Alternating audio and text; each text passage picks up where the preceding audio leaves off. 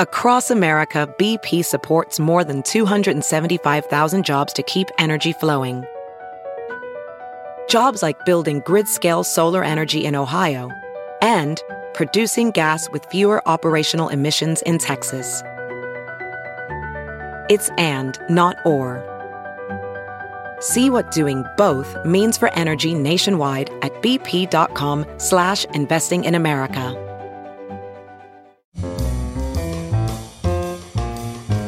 This is Merriam-Webster's Word of the Day for Thursday, January 1st. Brought to you by the new Merriam-Webster's Advanced Learners English Dictionary, designed for students and teachers of English as a second language. Learn more at learnersdictionary.com.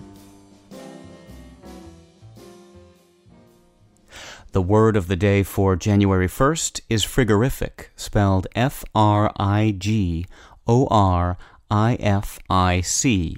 Frigorific is an adjective that means causing cold, chilling, as in this sentence. Jamie shivered as she faced the frigorific blast of wind blowing off the lake. The chill in frigorific comes from frigus, the Latin word for frost or cold. Frigorific is derived from the Latin word frigorificus, the adjective form of frigus. Frigus has provided us with other icy words as well.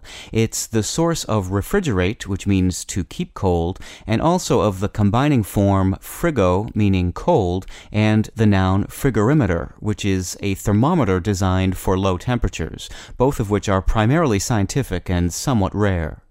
Frigus is also related to the ancestors of frigid, meaning intensely cold.